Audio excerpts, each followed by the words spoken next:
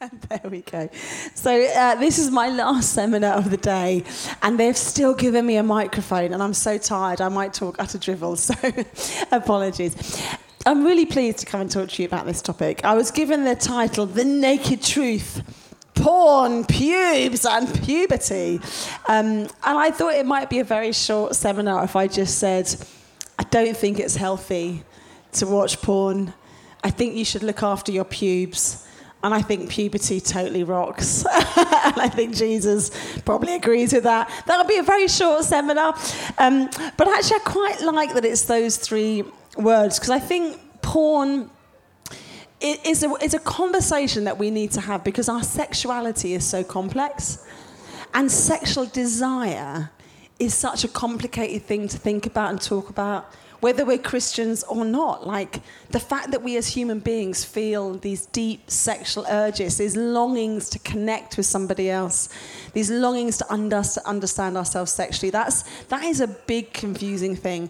And it's a big confusing thing even before there was online porn. There's always been erotica, hasn't there? Like, if you find like the ancient caves of the Mesopotamians, there was always like sexual art, erotica art, but pornography is a whole other level, online porn, and that just makes this whole conversation a lot more complex. So we're going to talk about that just a little bit.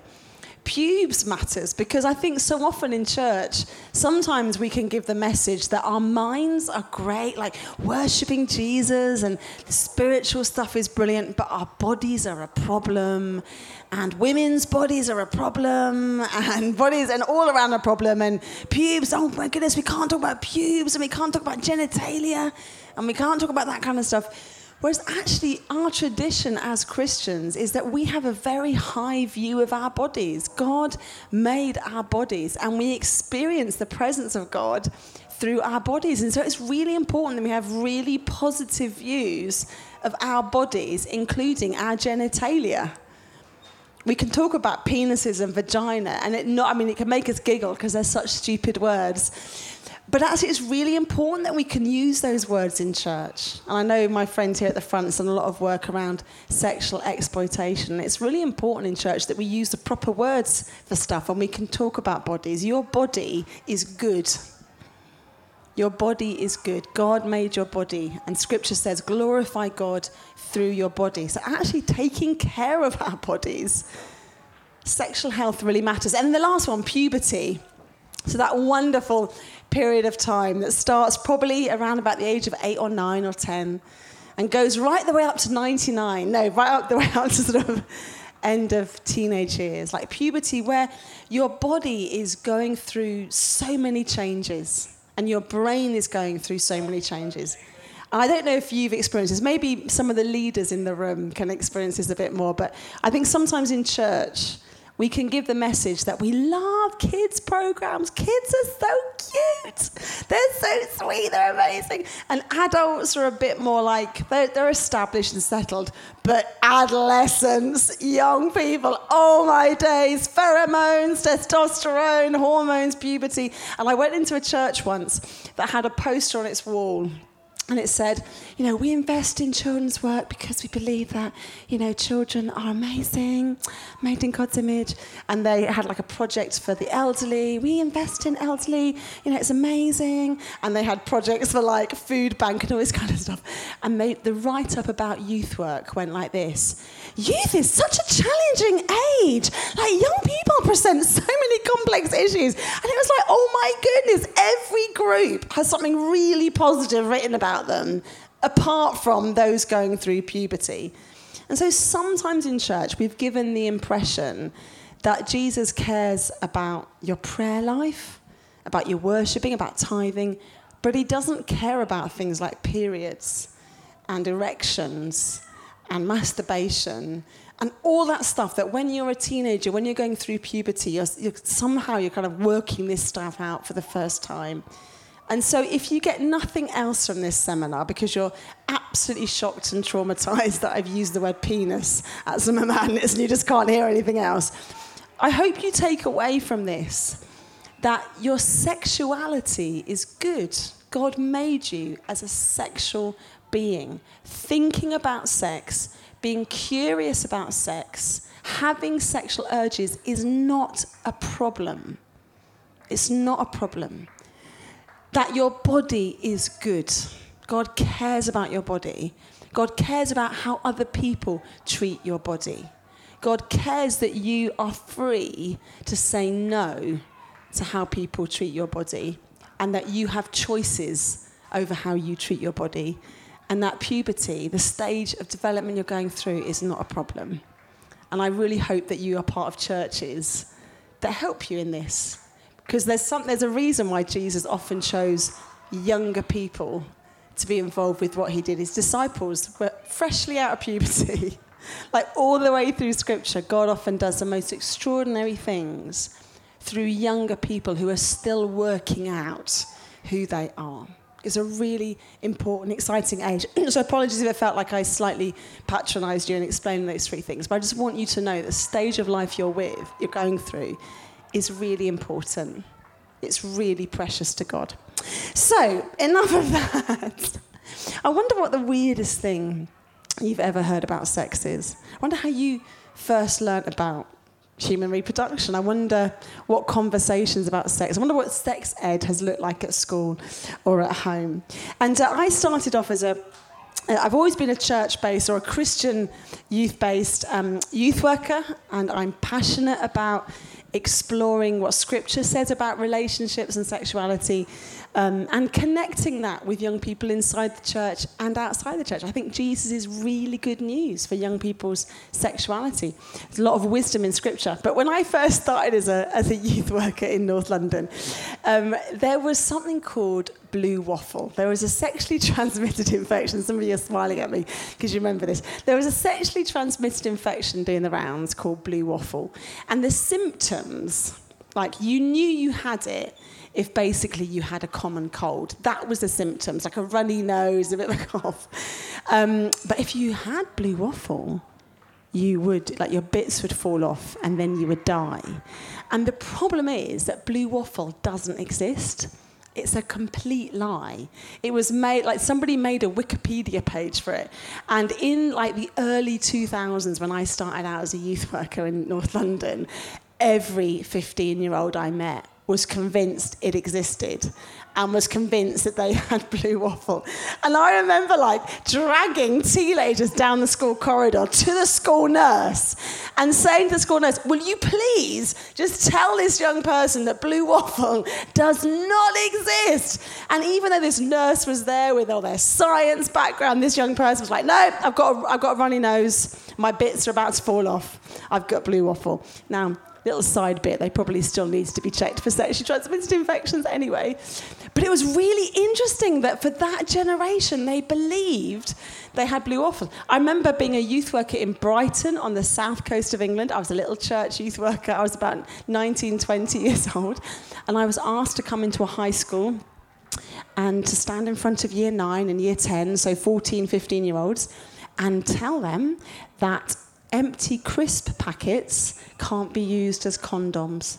I had to stand there and say that because this whole group of young people in this particular school thought they could use it. People have believed the strangest things about sex and about relationships.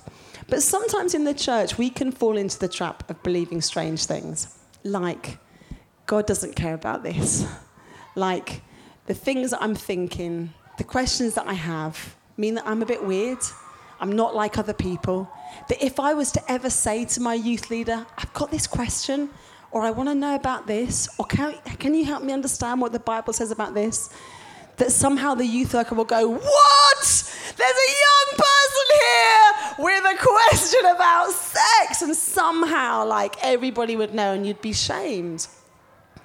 And I really hope that this seminar this afternoon reassures you that actually your questions are good. Like, it's important that you're asking questions. It's important. And particularly for those of you that are exploring what it means to follow Jesus. I'm not going to assume that all of you are, but for particularly those of you here that are saying, actually, Jesus is really important in my life. I want to follow Jesus. I want to really encourage you to talk to somebody in your church about anything that I talk about today. So, a few years ago, I did a little bit of a survey for a book that I'd written called The Sex Thing. I did some survey among 500 young people aged 16 to 25 who all self-identify as Christians. So not just churchgoers, but I have a vibrant faith. And I asked them loads of questions about sex and the church. And the first question I asked was, do you think the church should teach Christian young people about sex?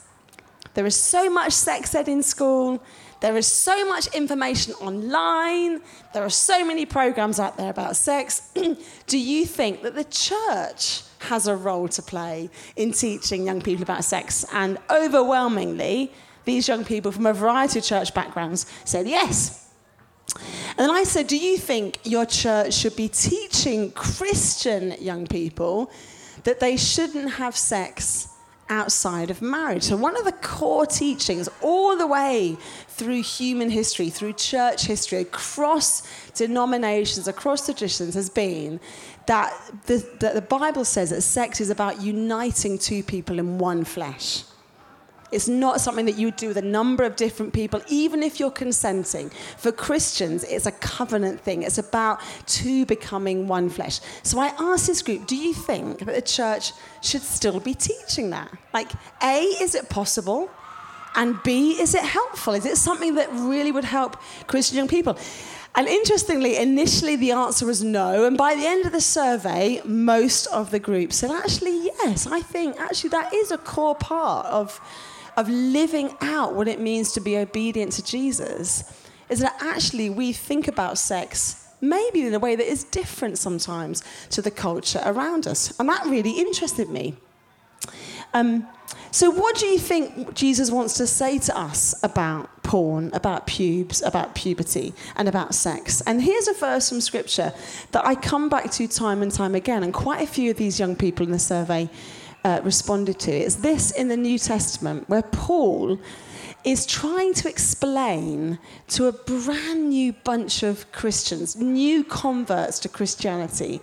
He's trying to explain how attitudes to sex and relationships, when they start following Jesus, that begins to look different to the cultural ideas of the day. And he's writing to a bunch of Christians in Corinth. And Corinth was a big port town, and there was lots of worship to the goddess Diana, and she was the goddess of fertility. She had many breasts, so any statues to Diana had this woman with loads of boobs. That was like their goddess. And people would come from all around the ancient world to Corinth. They would do their trading in the port, and they would spend a bit of time worshipping the goddess Diana. And those worship services probably don't look anything like Summer Madness worship services, because they were basically sex orgies. There would be loads of male and female sex prostitutes at the temple, and worshippers would come, and as part of their worship, they could have sex with somebody as part of their worship. Because the belief went like this: it actually doesn't matter what you do with your body. Actually, we're just animals. We have urges. We're hungry, we eat. We're horny, we have sex. So just have sex. That's part of your worship to goddess Diana. And that's okay. What happens in Corinth stays in Corinth, and it's all fine. And some of these folks were converting to Christianity. They heard about Jesus. And Paul is trying to explain to them how having Jesus at the center of your life transforms how you think about everything, practical stuff like sex. And so he says this: your body is a sacred place. Ooh, hear the rain. That's amazing. I'm glad we're in here. Your body is a sacred place, the place of the Holy Spirit. Don't you see that you can't live however you please, squandering what God paid such a high price for? The physical part of you is not some piece of property that belongs to the spiritual part of you. God owns the whole thing. So let people see God in and through your body. Now, this verse throughout church history has sometimes been used as a kind of a weapon against people. Don't get a tattoo because your body is a temple of the Holy Spirit, and that's a bit yucky if you get a tattoo. I don't think this verse has anything to do with getting tattoos. I would love to get a tattoo. I'm just too chicken to go and get it done. I don't have some big theological reason why I don't have a tattoo. I think this has nothing to do with that. I think it has everything to do with how we order our sexual lives, how we make choices about our most intimate expression of sexuality. And can you imagine how radical that was for these new Christians? Oh, my days are all going off today, isn't it? Can you imagine how radical that was? They're growing up in a culture that says it doesn't matter what you do with your body because your body one day will just be worm food. It doesn't actually matter. And Paul's like, no, hell no. It does matter what you do with your body. It does matter what other people do to your body because your body is loved by God. And your body is a place where you experience the presence of God. So let people see that you are different through your body. The link to pornography is the word that was used in Corinth to describe the ships coming from all around the ancient world into the port town of Corinth, offloading their cargo, getting more cargo on and then leaving again. That word was porneia, passing through. And that's where we get the word pornography from. Because pornography is the very opposite of committed, loving, intimate, real, honest, flesh and blood relationship. Pornography is using somebody else's body for your own gratification. It's about saying they don't really matter, they're just a body. They don't really matter. I can watch them, I can use these images. It doesn't really matter what about them. It doesn't really matter how I use my body. None of this really matters. So it's interesting, it comes from that term, doesn't it? And Paul's saying the reason why it's good to be free from pornography is not just because it generates really unhealthy attitudes to your body, to other people's body, to what you think sex can be, but because it's the very opposite of how you are created. You are created to have intimate, meaningful friendships and relationships with real human beings who are committed and devoted to you. And pornography is the very opposite. So I wonder if you want to think about your own life for now. And I would be somebody who, if you want to get into categories, I hold to a historic understanding of sex presented in Scripture. So I hold to what that is taught. And I know that not everybody in the room will agree with that, and that's absolutely okay. But that's where I come from. But I wonder for you, as you are working out how you use your body, how you respond to sexual urges, how you deal with sexual ideas, how you respond to this, I wonder what's your it's all good. Like, I'm okay. I found ways to deal with this. I've got someone to talk to. I've made some boundaries. I've got some values. I know what I'm going to say yes to. I know what I'm going to say no to and why. When I was about 16, one of my it's all good was, I thought, actually, if the Bible says that sex is about becoming one flesh with somebody else, I don't want to be sexually intimate with anybody until I'm committed to them for life and them to me. That's one of the decisions that I made. My motivation for that was I didn't want God to be angry with me. I didn't want to get pregnant, and I didn't want my mum to shout at me. So my motivations weren't all that great. But I'm so glad that I made that choice then, because it really helped me work out, who do I date? What boundaries do we have? Who am I accountable to? It really helped me with all that stuff, because I kind of worked out that's going to be my thing. That's what I really think Scripture teaches, so that's how I'm going to live it out. I wonder what your I've got to stop this is. As you sit there listening to this, I wonder at the moment what you're struggling with in terms of your own sexuality. Like, you're struggling to understand how certain things turn you on. You're not sure who to talk to. I wonder if there are habits and patterns of behaviour. Maybe you're watching stuff, doom scrolling stuff, finding images, masturbating to images, finding it difficult to kind of get a handle on that. I wonder what's I've got to stop this, because actually this is not healthy in my life. This is not helping me value myself sexually and value other people. It's not helping me live out the goal that I think God has for me. And I wonder what's your not yet. Like, there's so much here you're talking about, Rachel. I just don't think I can think about this stuff yet. I don't think that's for me. I've just come here to this seminar because it was funny with the word porn and pubes and puberty. But I can't really be thinking about this stuff yet. That's okay. So I wonder what's your, it's all good. I wonder what's your, I've got to stop this. And I wonder what's your not yet.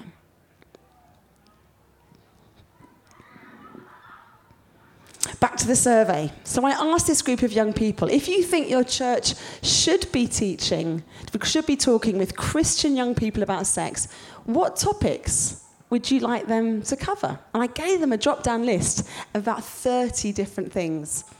And number one was how to have healthy relationships. Which I thought was really interesting, youth leaders out there. How to have healthy relationships. In this age of toxic, unequal relationships, where we understand a lot about misplaced power dynamics, like, how do we as Christian young people, how do you as Christian young people have healthy relationships? What does that look like? What the Bible teaches about stuff. Like, what does the Bible teach about gender, about sexuality, about sexual urges, about no sex before marriage? Is that even in the Bible? Rachel, you stand up here saying when you were 16, you decided not to have sex before marriage. Like, where did you get that from? Is there a verse in the Bible that says, thou shalt not have any genital contact with someone before marriage? Like, where did you get that from? Where does the Bible say this stuff? So a bit more input and support around that.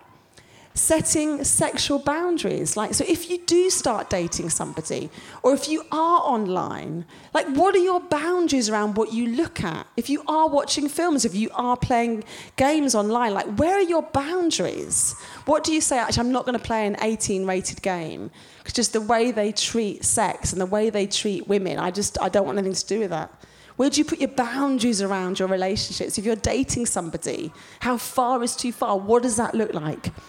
And then the last one was dealing with feelings of shame and guilt.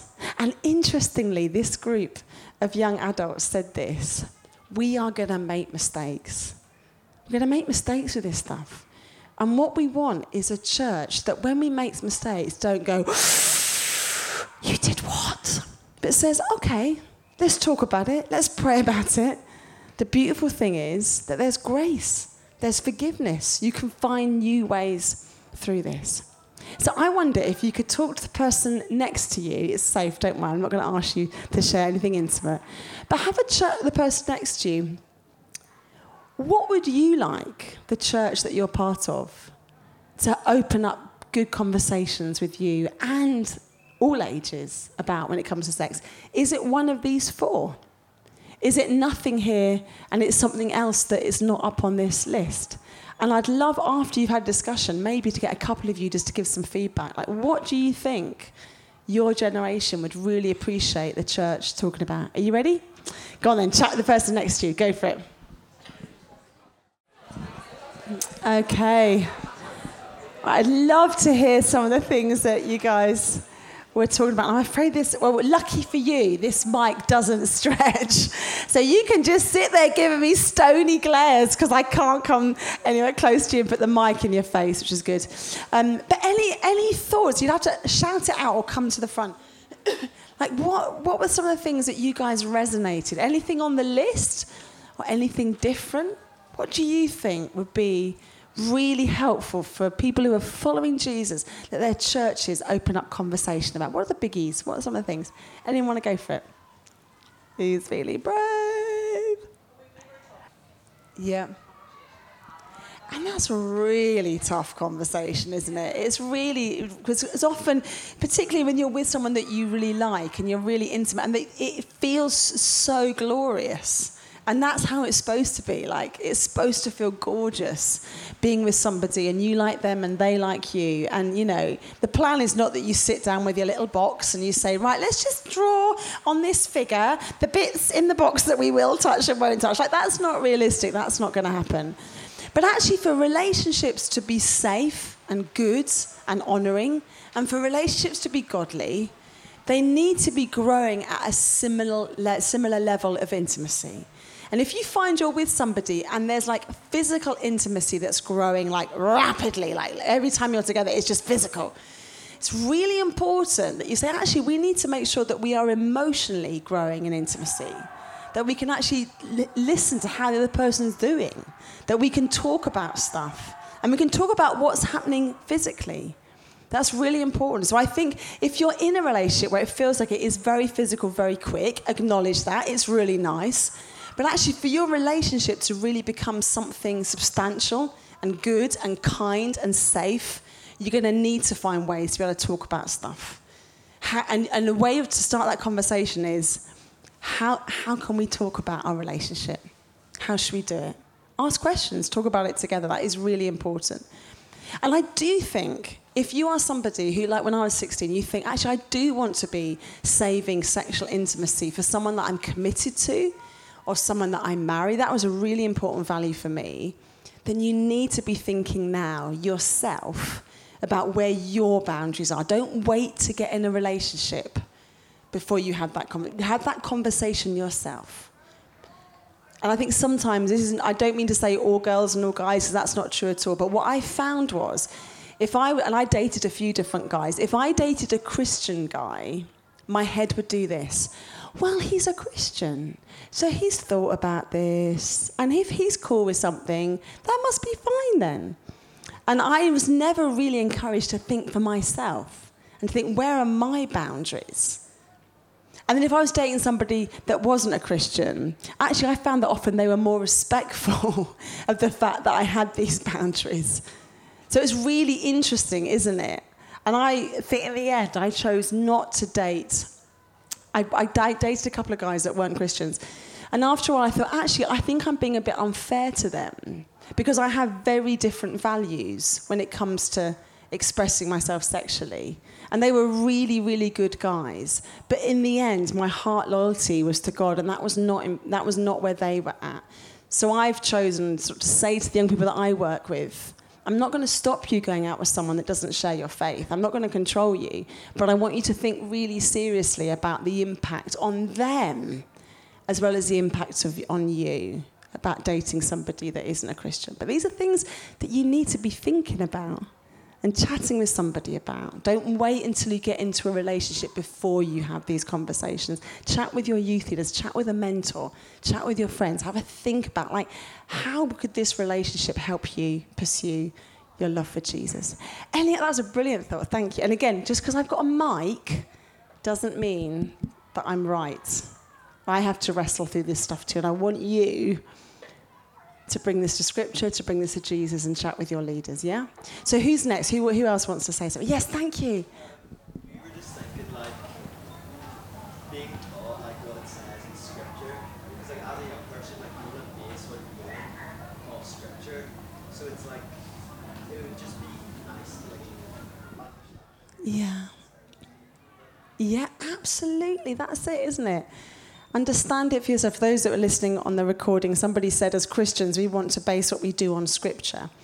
But it'd be nice if actually we could be helped to understand what Scripture says, not just sort of told what Scripture says. So this might be helpful, this might not be helpful. This is what we do in our church. So we talk about how we have 3 different pots. And if you ever come to our church at St. Luke's Blackburn, it's not a real pot, but we imagine we have a little pot here. And we kind of say, if you're part of St. Luke's Blackburn, this is the stuff that is our non-negotiable. Like, anyone you ever hear teaching or preaching or leading worship or anything absolutely is sold out on the fact that Jesus is the way to God. He's the only way to God. That is his death and resurrection that makes it possible for us to know freedom and life in all its fullness. That the cross is central. Like, that is the core stuff. Absolutely non-negotiable for us. That is like, we believe that. Then we have this next pot, and we say, If you come to St. Luke's Blackburn, we absolutely believe that women can be leaders. Women and men are equal in standing before God and in calling. The women can pursue God's call in their life. Even that means being a bishop. So if you come to St. Luke's, when we read scripture, what we see is actually that Jesus releases men and women into God's call in their life. Other churches might think differently or believe differently. So if you go to a different church, they might be looking at scripture, the same passages, they're being faithful to God, they're asking God for revelation, but they come to a different conclusion. But at St. Luke's, women preach.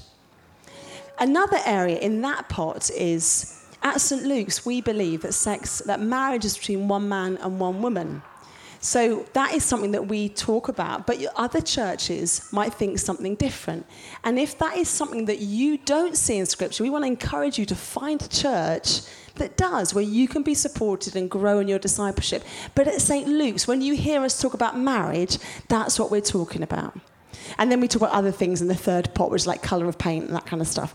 But what we'll also have at St. Luke's is there are times where I've got a really good friend who thinks very differently to me around sexual ethics. And she's married to her wife. She loves Jesus. Her wife loves Jesus. They weren't married in our church. They were married somewhere else. And there'll be times where she might come and tell her story and talk about her story, because what we really want to demonstrate is actually when it comes to some of these things, Christians don't agree on some of this stuff. And we're going to love each other even if we disagree with each other. I'm never going to question her love for Jesus. I'm never going to question her sold outness for Jesus. And she lands differently on that theological issue of gay marriage to me. But she has so much to teach me and show in my life. But we say really clearly in our church, we teach sex is between one man and one woman. But you might sometimes hear people share their stories who think something differently. And that is something that I suppose that is my heart for your generation, is that rather than these being the topics that rip the church apart, is that I think your generation, the one that can say, actually, some of these things we can agree to differ on. And we can kind of hold that intention. Just like in the past, there was questions over confirmation and baptism and all that kind of stuff. So that's something for you to wrestle with yourself. So as you chat with your leaders, ask them, when you read this passage, what do you believe Scripture is teaching? When you read this, how do you interpret this and how do you live this out? And one of the last things I'm going to say on that is, with the research, what I found was young people, when I asked them, do you think your church should teach that sex is between one man and one woman? Half said yes, half said no. But in the comments, they all said this: it's okay if my church teaches something different as long as they love me. But actually, interestingly, for young people who are asking questions about this, they much rather appreciated their church being really clear where they stood on topics and loving this young person as they journeyed through it and asked questions about it. And that's something for us as leaders. Do our young people know that they have our unconditional love as they work this stuff out, as they journey through this stuff? Because I think particularly for young people who are questioning their sexuality, that can feel like such an overwhelming thing. They're going to risk losing the church they love if they say, I'm not sure I agree with you on this. Can we love our young people enough that even if they land somewhere different theologically, they know the unconditional love of this church, of this community? That's a really big thing for us, for our generation, I think. Any other thoughts? And again, just because I've got a mic doesn't mean you can't push back, doesn't mean I can't answer questions, guys. Because some of you will feel very differently to me on this. That's absolutely fine. I want to honour that. So any other thoughts on what we said? Any other questions? Well, I think I might wrap it up there. And if you want to stay behind and chat to me afterwards, you can. This is my parting shot to you. When we choose to follow Jesus, the beautiful exchange happens. We exchange our lives for his life. He gives us his life. And discipleship is about a pattern of obedience. It's saying, Jesus, I want to follow you.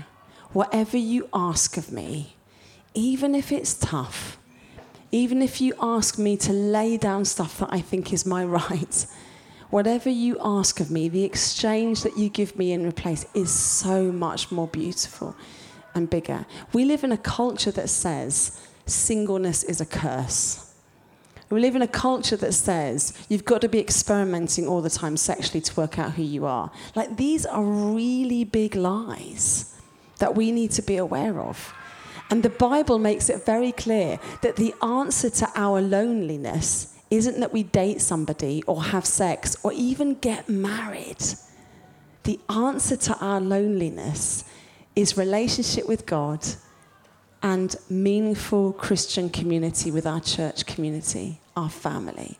So as you think about all these things, I just want to put it in that perspective.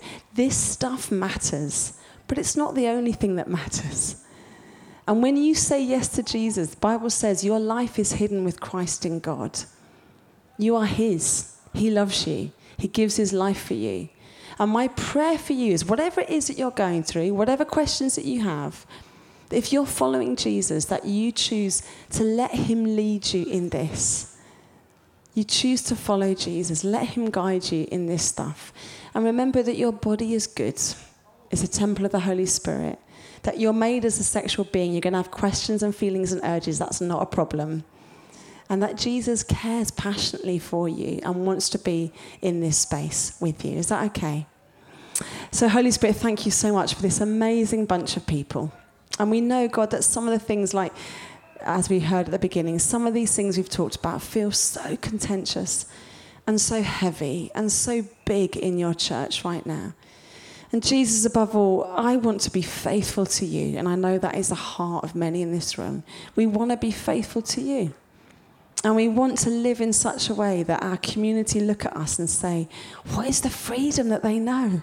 What is the love and the hope and the joy that they know? Where does that come from? So I've said my piece today, Jesus. But I pray that mostly what these young people hear as they leave today is your wisdom, your truth, your guiding of them, and your love.